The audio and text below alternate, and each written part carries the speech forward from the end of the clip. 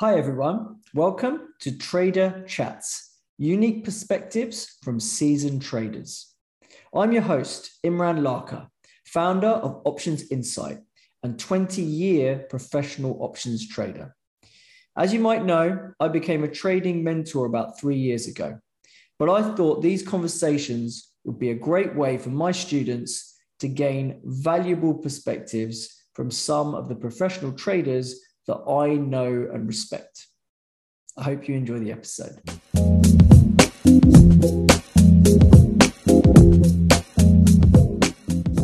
All right, welcome everyone.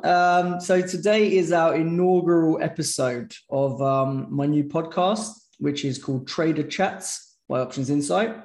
And today I'm happy to introduce my friend Ben, who is a hedge fund manager. And he's going to talk to us. The name of today's episode is Bursting the AMC Bubble. So, Ben, why don't you tell us a little bit about yourself, and then we can get onto this very topical discussion. Yeah, very cool. Yeah, Imran, thanks for the intro, and so happy to be here. Very cool. Excited for the podcast. This will be fun. Yeah, so just a little bit about me. I started Steel York Capital back in December 2019, so just a few months before COVID. Couldn't have picked better timing, right? Goodness gracious, thank goodness we survived it.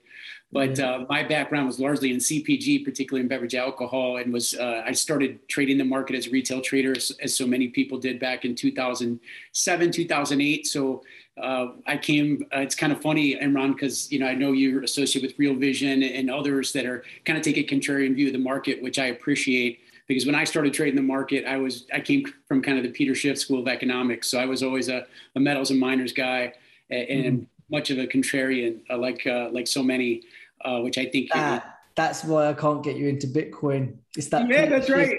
It's that Peter Schiff connection, man. That's what it is, man. Yeah, I need to be convinced, but I'm open-minded. I think one of the things the market's done over the years, it's humbled me and it's forced me to be open-minded about all risk assets and asset classes. So, but anyway, so we started the fund back in 19. It's been a blast, and yeah, so.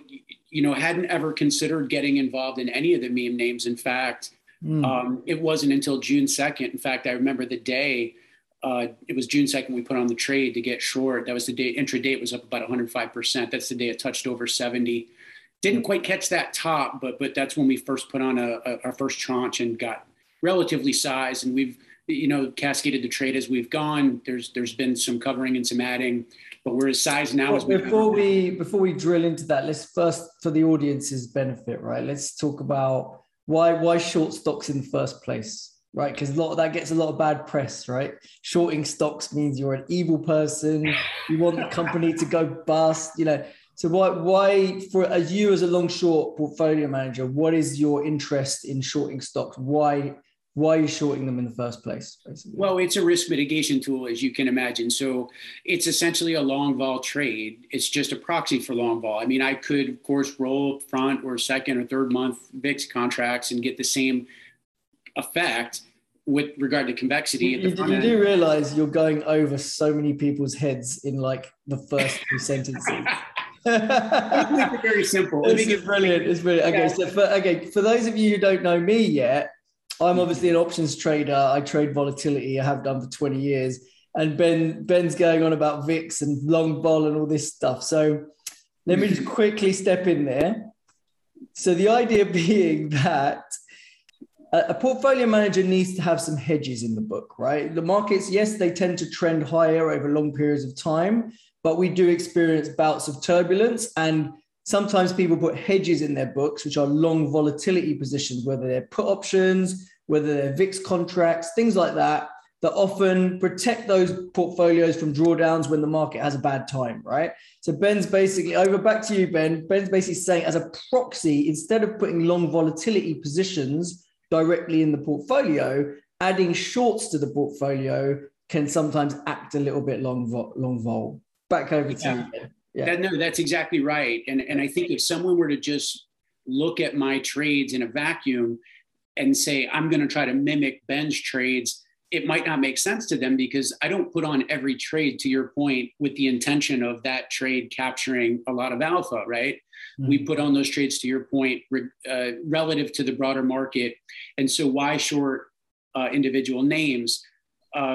Well, to boil it down very simply, number one, it's helpful to the market relative to liquidity. Number two, it's helpful for price discovery. But I think also, again, to your point, I mean, there are certain names, particularly in this environment, and I've kind of said this to you offline when we've chatted, just based on this macro environment, I find it a bit easier to pick losers than winners in this kind of adulterated environment relative to protracted accommodative monetary policy. So when you can find, particularly relative to tail risks, right? We talk a lot about tail risks. So if you think about Delta variant, if you think about policy error, whether it's FOMC or ECB or any central bank or anything, it could be just a broader market rollover. You're looking for those specific tail risk hedges, and you can capture that if you think about things with concentrated strategic shorts. And so you can find those vulnerable names. And in this case, we'll talk about AMC, but there are others that fit that same kind of parameter. But that's why shorting is important. I think it's important as a risk mitigation tool. But to your point, there's nothing evil about it. There's nothing nefarious. I'm not rooting for any company to go under at all whatsoever. I'm just trying to protect and manage my risk.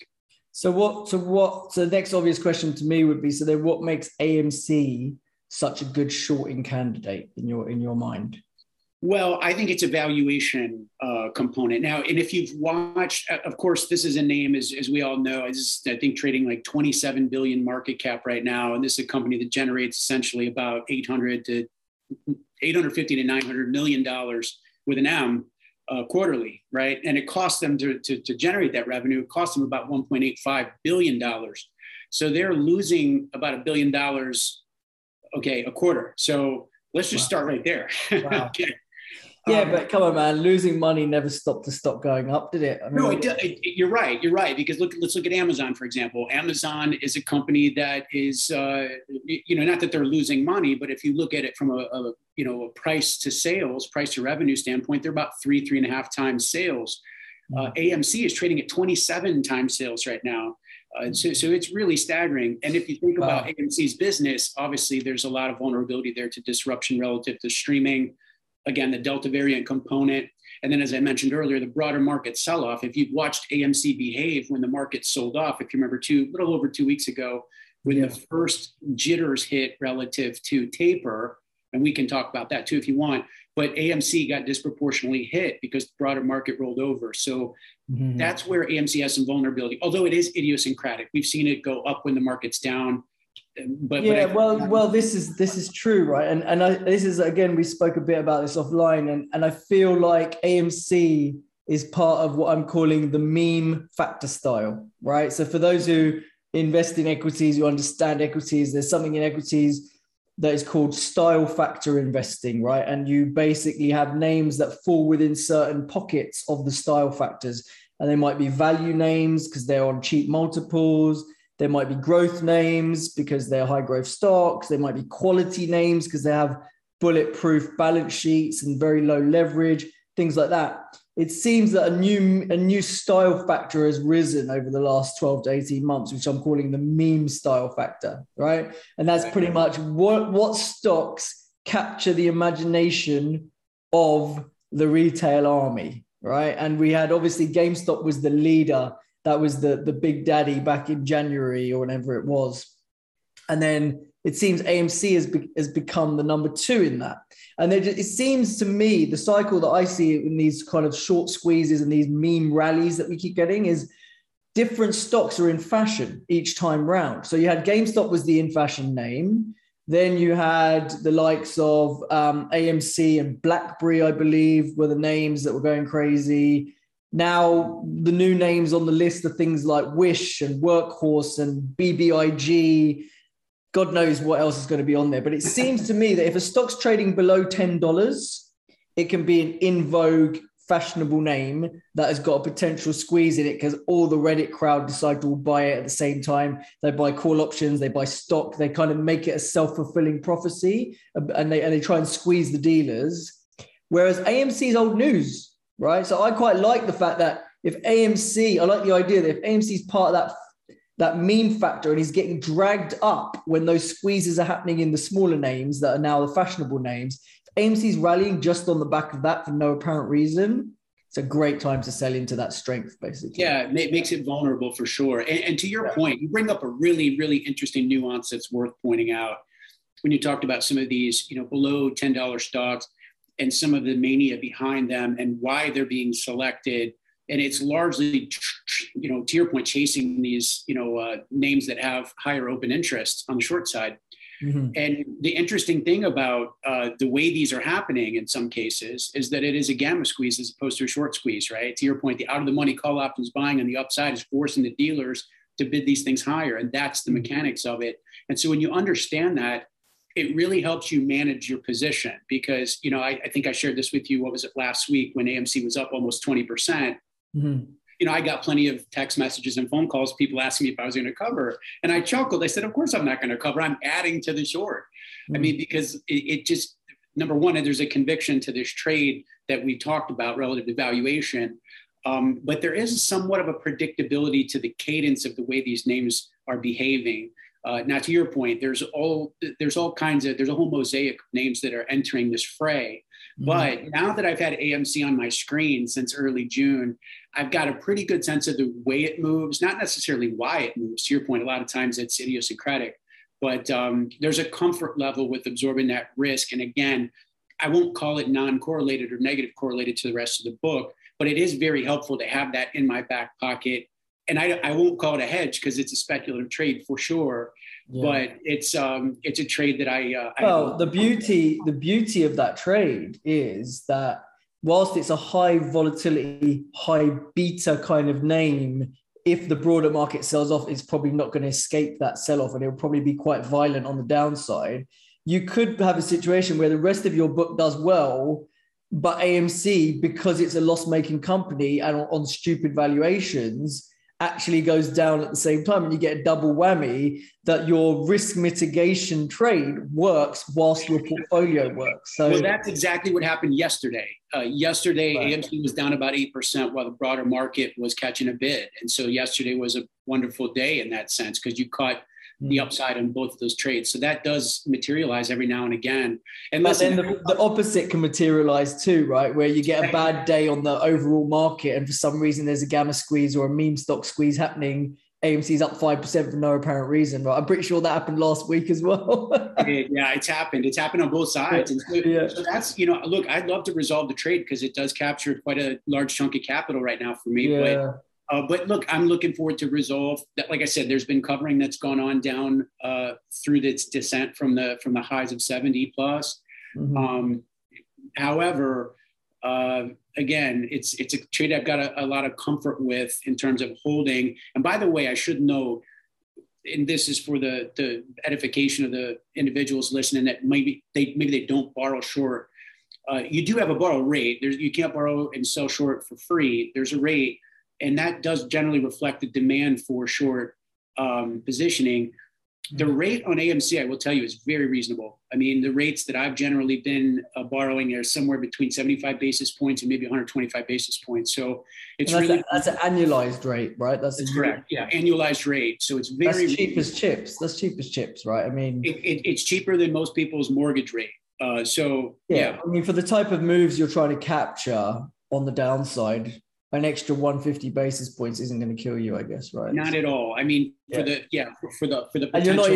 And you're probably not even holding that position for a whole year anyway, right? No. I mean, my hope is that I can resolve this by the time we get into the end of the month. But I've been saying that now for 45 days. So certainly by year end. You would think by year end there's a good chance. I mean, I was going to get on to, how do you think about, you're talking about capital usage and talking about borrow rates. I mean, kind of leads me on to my question. How do you think about sizing that position? Do you worry about GME type squeezes? Mm-hmm. And do you look at any metrics to kind of give you a read on if that's more likely or less likely? Does that make you maybe size the position down a bit when you start to see those telltale signs? Like, how do you think? Yeah, I mean, this is where seriously people like yourself, I give a nod to, because as an options guy, you're looking at second and third derivatives. You're looking at VANA. You're looking at implied volatility. those are really the metrics that I watch most closely on a position like AMC. When you saw the name roll over, it was largely a function of the IV collapsing on the name. And so I'm really watching IV closely. But, I'm just a dumb portfolio manager. I look to guys like you that understand the option space much better than I do. But that's really what I look at in terms of gauging size and just risk managing the position. Okay, and then like you say, the borrow rate. If you see that borrow rate blow out from 1.5 to 10%, does that trigger you to take the position down, or think about a hedge, or do something with it? It does. What it would ultimately, I would think about hedging it in the short term in a tactical way. In terms of drawing it down, I guess it depends on what the name is doing on that particular.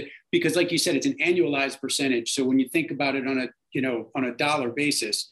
Yeah. If the borrow rate goes from 1.25 to, let's say, 5.5, yeah, it's not a meaningful move really if I'm going to keep the position on for another 2 weeks. So but it does. I mean, obviously it raises certain concerns, and you have to dive a little bit deeper and kind of gut check it.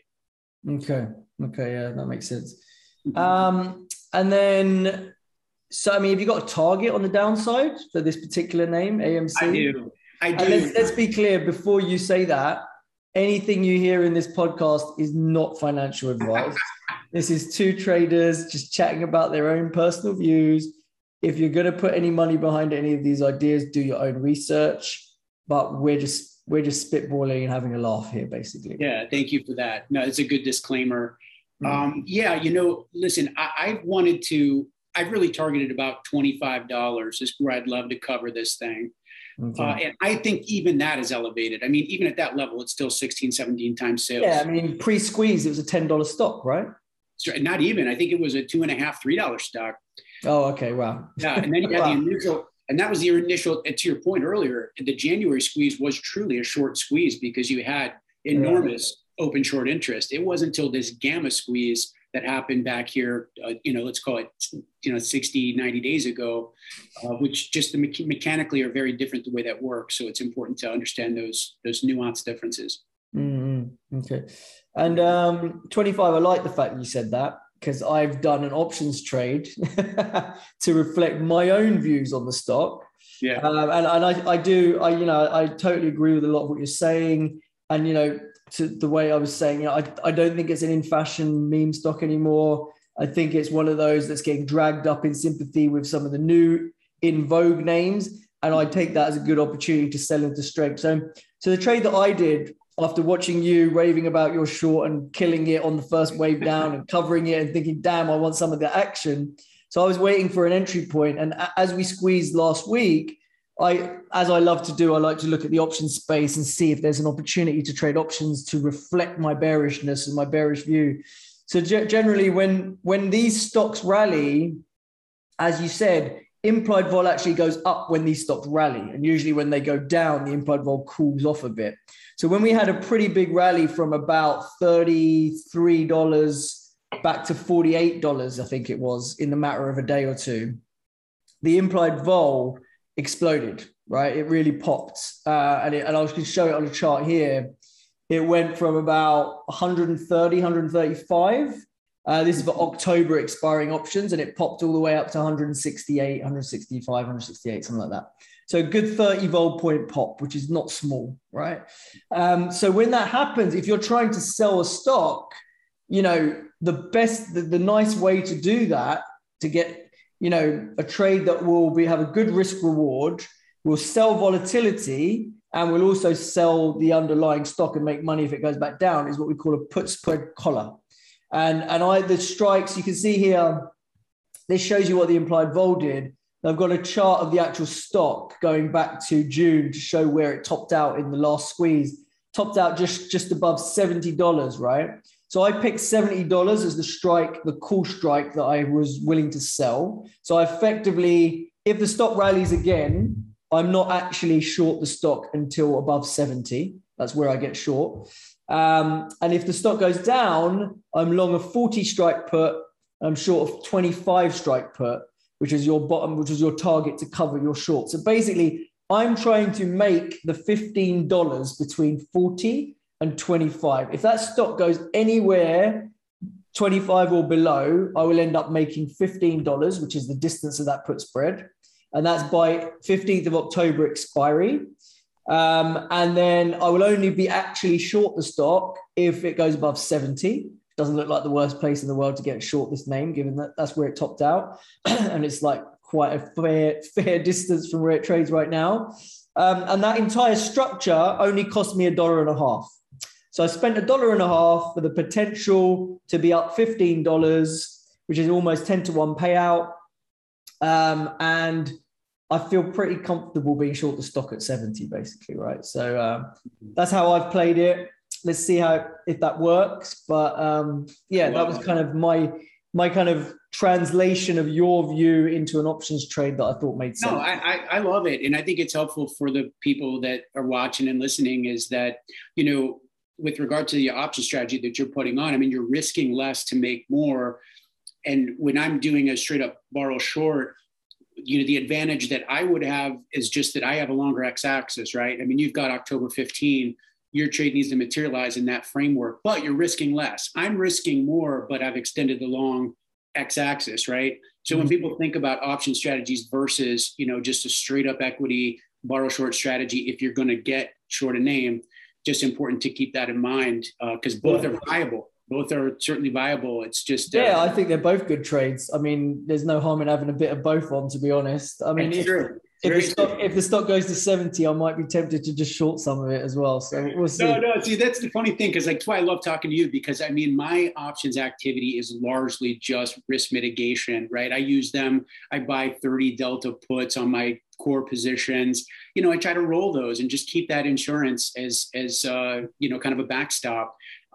Whereas you're putting on multi-leg strategies that I find fascinating. And I just, you know, it's something I'd love to augment with Steelyard, and maybe I'll find a way to bring somebody like you or somebody on at some point, put you guys on a desk and we can make some money together. Maybe some of my students who are in the US can tap you up once they would love that. Learn the dark arts.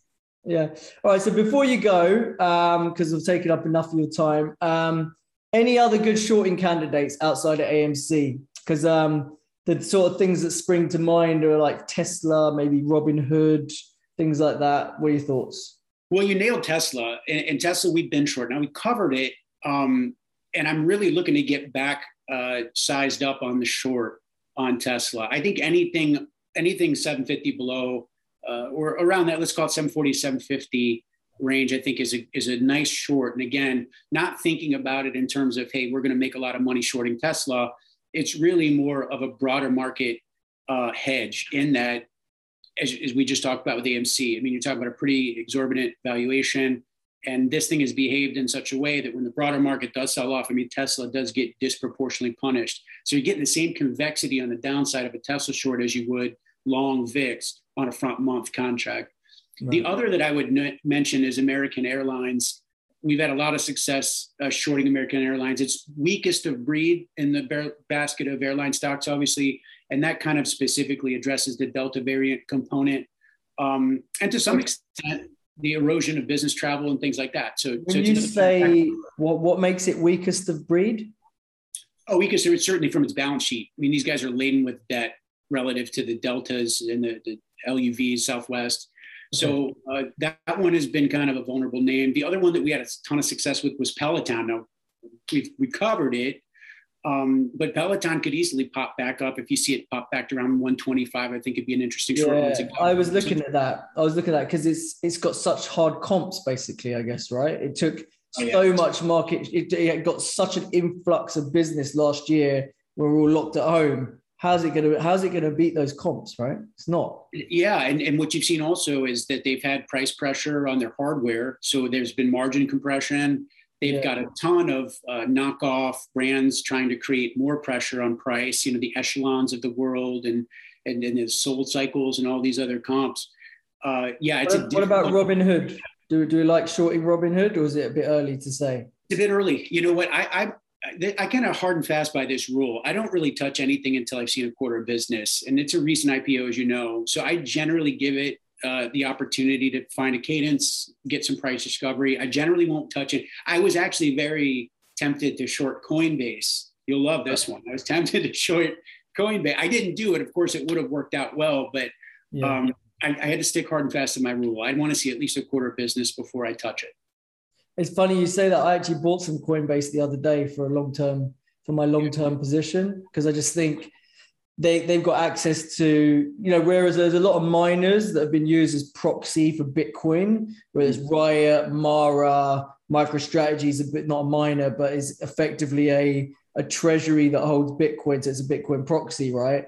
There haven't been many stocks that are as exposed to, say, DeFi or Ethereum or anything like that. Whereas Coinbase have actually outright come and said they're going to invest a chunk of their balance sheet into a bunch of cryptos across the spectrum. So I think that will probably help support the stock, especially if you're a bull in crypto, which I kind of am. Yeah, no, of course. Yeah. Well, what's interesting to watch in their business is, how do they protect the fees that they collect to trade the underlying? And so that's what I'm always interested when I think about Coinbase. That is the bulk of their revenue.